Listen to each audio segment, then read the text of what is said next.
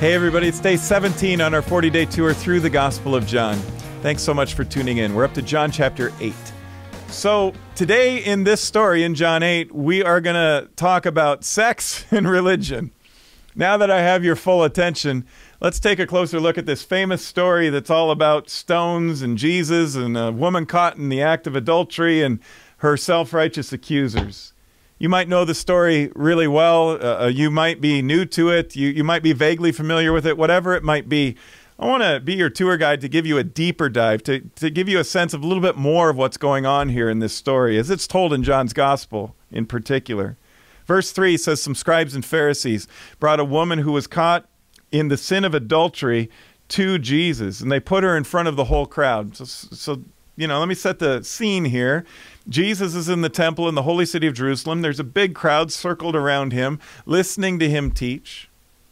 It's a holy moment for them, and all of a sudden they all get interrupted by the religious leaders who have the authority to do this. They run the temple, so they bring this woman who's been caught in adultery to Jesus, and they're going to ask Jesus a question to trap him. That's what John's Gospel says. They want to trap him so that they can get him to say something they can use against him. And what they think they're going to get him to say is that this woman should be set free. She should be forgiven. And they know they could use that against him because according to their laws of Moses, the laws of Moses that Jesus taught as a rabbi in the temple himself, the laws of Moses said that she had to be condemned, that she could be stoned to death. And if Jesus doesn't agree with them, then he's minimizing the laws of Moses, and they could accuse him of not being faithful to those laws. But they're so focused in on the details of the law that they miss the point. They miss the purpose of the law for the smaller point that was never the intent of God's law. Jesus is more concerned, obviously, about the spirit, the purpose of the law, and he's going to set these religious leaders straight. They bring this woman, and they ask Jesus this question. Never mind, they didn't bring the man who was caught in the same act of adultery, which reveals the lack of balance in their sense of justice, but they bring this woman who was caught in the act of adultery to Jesus, and they say, "Teacher, this woman was caught in the act of adultery. The law of Moses says to stone her. What do you say?" It was like a no-win situation, at least from the perspective of this world. But here comes heavenly, godly wisdom from above breaking through into the worldly wisdom that we sometimes make too big of a deal out of. Jesus is going to balance things out real quick. But before he does, there's this kind of cool movement in John's Gospel, the artfulness and the inspiration of John's Gospel. So Jesus hears their question that they give to him to try to trap him. Either let this woman go and you're minimizing the laws of Moses and we're going to condemn you for it and we're going to use it against you, or go ahead and agree with us and let us stone her to death, and then you're going to show that we're right and you're below us and you're subservient to us, and so then we're going to get you to conform to us. Jesus wasn't interested in either one of those. But before he says anything in response to them, the Bible says, this is so cool. This is like Clint Eastwood move in a Western where he's the cool, good guy. He stoops down, the Bible says, and he starts drawing who knows what in the ground, in the dirt or the dust of the temple floor. This was not unusual. Teachers in the temple would often, this is before chalkboards or whiteboards, would stoop down, and to make their point, they'd write out a word or draw a symbol in order to help teach the students that were there in the crowd. Jesus stoops down, and maybe he's writing down a list of the sins of the accusers to balance things out, because the ground is level at the foot of the cross of Jesus, right? So it's maybe a prelude to his sacrifice, to the fact that he dies for all of our sins, not just the sins of some. Other biblical scholars say that maybe he's writing a particular verse down in Scripture, and they've tried to guess which one it might be to make his point. I think the most compelling part, and nobody knows for sure, and if John's Gospel wanted us to know for sure what Jesus was writing, if John's Gospel felt that was a big enough point, I'm sure that it would be detailed out. So we just have to guess, but it's kind of fun to guess. I think the most compelling point biblical scholars make is that Jesus was sending a message. Your question doesn't even deserve a response. So he stoops down and he starts just doodling in the dirt and the sand. So they press him, which also kind of fits with that theory that he's just doodling in the sand, and they're a little offended by that. So they press him and they insist, hey, we need an answer. And Jesus knows he has an answer. And so then he stands up and he gives it. All right, he says, go ahead and stone her to death. Go ahead and let her have it for her sin, according to your laws of Moses. But before you do, let the one who is without sin, the one of you accusers who's without sin, go ahead and throw the first stone. And at that moment, can you almost just hear the loud thud of the stones one by one falling on the floor of the temple? Jesus brilliantly balances out the scales of justice. He takes the laws of Moses seriously. He doesn't minimize them. He doesn't condone adultery. He isn't saying that what she did was okay. At the same time, he offers his amazing grace for this woman. After the stones fall and the accusers all disappear, John's gospel makes the point of saying, and now Jesus was all alone with this woman. In the NLT, it's an unfortunate translation. The NLT almost always gets it right to the original Greek, but they missed it here. The original Greek really makes it clear that Jesus was all alone now in the temple, in this part of the temple with this woman, so only she could hear him and nobody else could hear him. And he says to her, where are your accusers now? Didn't even one of them condemn you? No, Lord, she says. And so Jesus responds, neither do I. So go and sin no more. Look, if we want to get serious about God's law, which is kind of the way the accusers of this woman start this story, then we have to get serious about all of God's law, not just the ones that we want to judge in somebody else.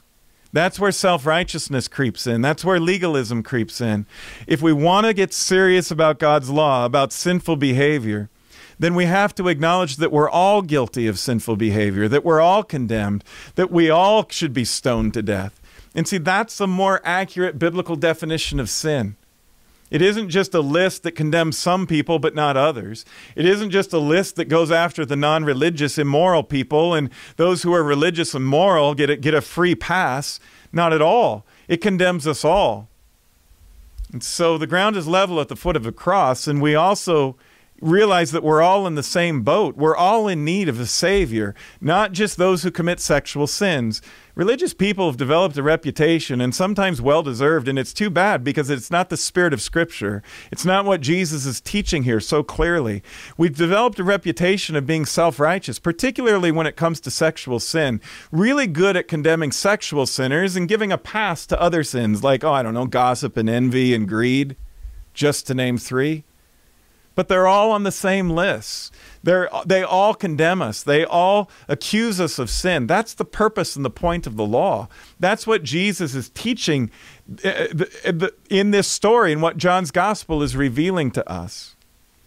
The other thing I think that is worth noting is this. As we try to find ourselves in this story, maybe some of you hear this story and you feel like the woman who's accused of some sin and you feel condemned, like God's grace isn't for you. Know that God's mercy is wider than your sin. That's clear in this story that Jesus let her go. Secondly, however, know that adultery is a sinful and hurtful behavior. Jesus isn't condoning it. He isn't blessing sin. Jesus is not in the sin-blessing business. He says to the woman, go and sin no more. If you're engaged in sexual sin, stop. Stop it today. Turn around. Change the way you think about it. Repent. That's what that word means. Go and sin no more. Why does Jesus say this? Because he loves you. Because he wants you to find life. That he wants you to understand the purpose of the law. It isn't to just see who's in and who's out morally. It's so much deeper than that. The purpose of the law is to give us life. This is what Moses says toward the end of his life in the famous speech recorded in Deuteronomy. He says, I'm putting before you life and death. Oh, that you would choose life and not death. That you'd choose blessings and not a curse. God's law brings life. Let it bring life to you.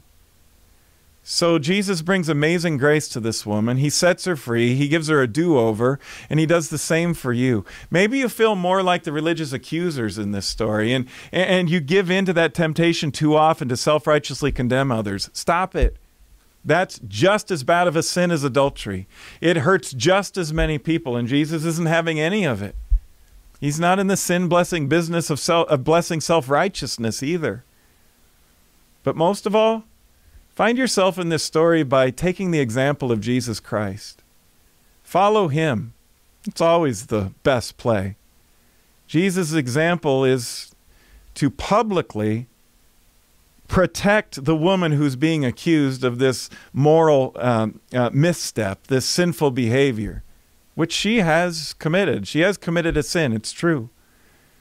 But publicly, Jesus protects her, saves her life, in fact, and pushes away her accusers. Note this, though. Follow Jesus' example. Then privately he goes to this woman. He doesn't shame her publicly. He doesn't go after her. He doesn't accuse her publicly. Privately, he says, out of love to her, come and live a whole new life. Go and sin no more. That's the example to follow. One more thing to leave you with.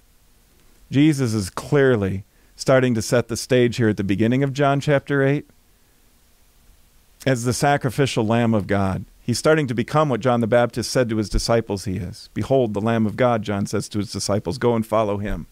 At the beginning of John's gospel. Now here at the beginning of John chapter 8, Jesus is taking on that position.